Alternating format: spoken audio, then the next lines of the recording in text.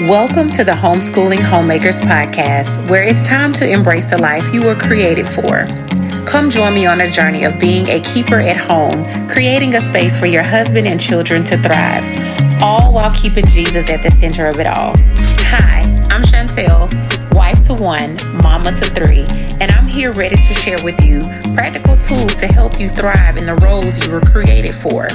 This is a place for you to throw aside all distractions and run into true freedom and joy of serving your family well. Hey y'all, thank you so much for joining me on another episode of the Homeschooling Homemakers podcast. So today, really quick, I just wanted to give some encouragement to that stay-at-home homeschooling mama. A friend of mine from the Dallas area, she and I were talking. She actually invited me to a homeschool summit. And y'all, it was so good. Like some of the things that she and I have been talking about, they basically covered in this conference. And I love the fact that during the summit, they focused more on the parenting side of things versus like curriculum and things like that, which those things are good. But to really dive into parenting, that was such an encouragement to, I know it was for me, but I can just only imagine all the other parents that are like, yes, we need this. And they had like y'all, when I say this was packed with amazing speakers. And so the friend of mine, she was like, Chantel, I always get like the lifetime access. Like I can go back, watch the videos, all the things. And the free stuff that we were able to get, it just blew me away. So they gave us access to like e-copies of books and different tools you can use throughout your homeschooling and things that you can use to encourage your growth in Christ and then also as a family. So the devotional that we got, it was on Proverbs. And y'all, it's focused on wisdom. And that brings it to the topic of the encouragement I want to share with you. And that's, don't allow people on the outside to downplay your position. You have to use wisdom. I know some of the comments can be triggering. They could, want us to just speak out of turn. But we also have to realize Christ gives us wisdom. If you want it, Scripture tells us, ask, He will give it to us. So in that moment, I want to encourage you, use wisdom, pray. Comments of things like, that's all you do? What do you do all day? You spend that much time with your kids? Yes. I know the responses that I even want to give at times. I'm like, Jesus, you are nowhere in that thought process. But He reminds me to keep my mind on things above and not things down here on earth. Ladies, I just want to encourage you, what you're doing is like the most amazing career ever. Let's say that.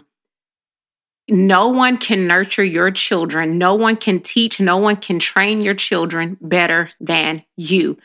And when I say don't allow people to downplay, you have those that set out to be negative. Those who really don't know what goes on inside. Your homeschool is your homeschool. And another thing I tell people, and that's something we learned in this summit, homeschooling, it's not school at home. If I wanted my homeschool to be structured just like the school system, I would just send my children to school.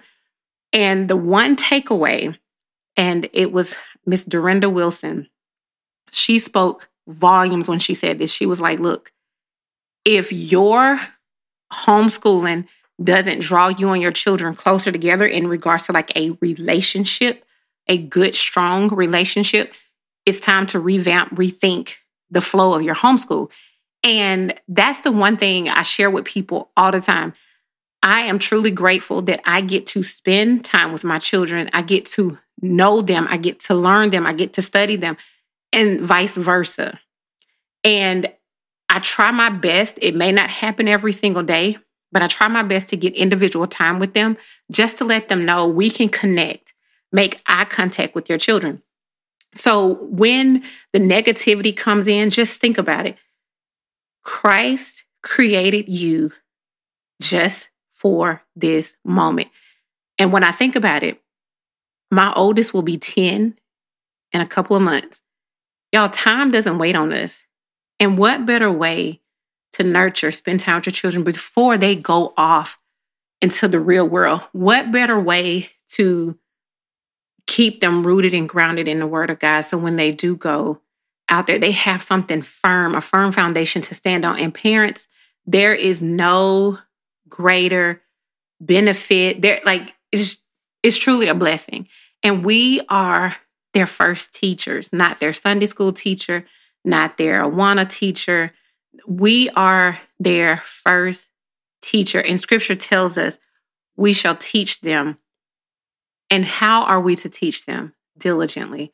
We are to be consistent. We are to set the example. They are watching us. They are listening to us. So this is just an encouragement to you today, to stay focused on Christ, focused on your family, continue to just nurture your children, pour into them, pray over them, pray with them, pray for them, allow them to pray, listen to them. We live in a world where everything is well, why this or why that, or how do your kids socialize with others? My children talk more than any little people that I know. And it amazes me that when those comments are said, my children will go right up to, we were at an outing, homeschool outing. And there was a 70-year-old man, and he was like, these children are well behaved. They know how to communicate well, just all the different things. And I was like, Lord, just hearing those things is not to come from a boastful place, but it's a place of, Lord, this is what we're sowing into our children. This is what we're here for. And it brings me great joy that they represent Christ well. They represent their family well. So mamas, keep at it. I see you. I hear you. Just whatever the Lord lays on your heart, whatever direction He gives you, follow that. Don't look to the left. Don't look to the right. Don't even look at what another homeschool family is doing.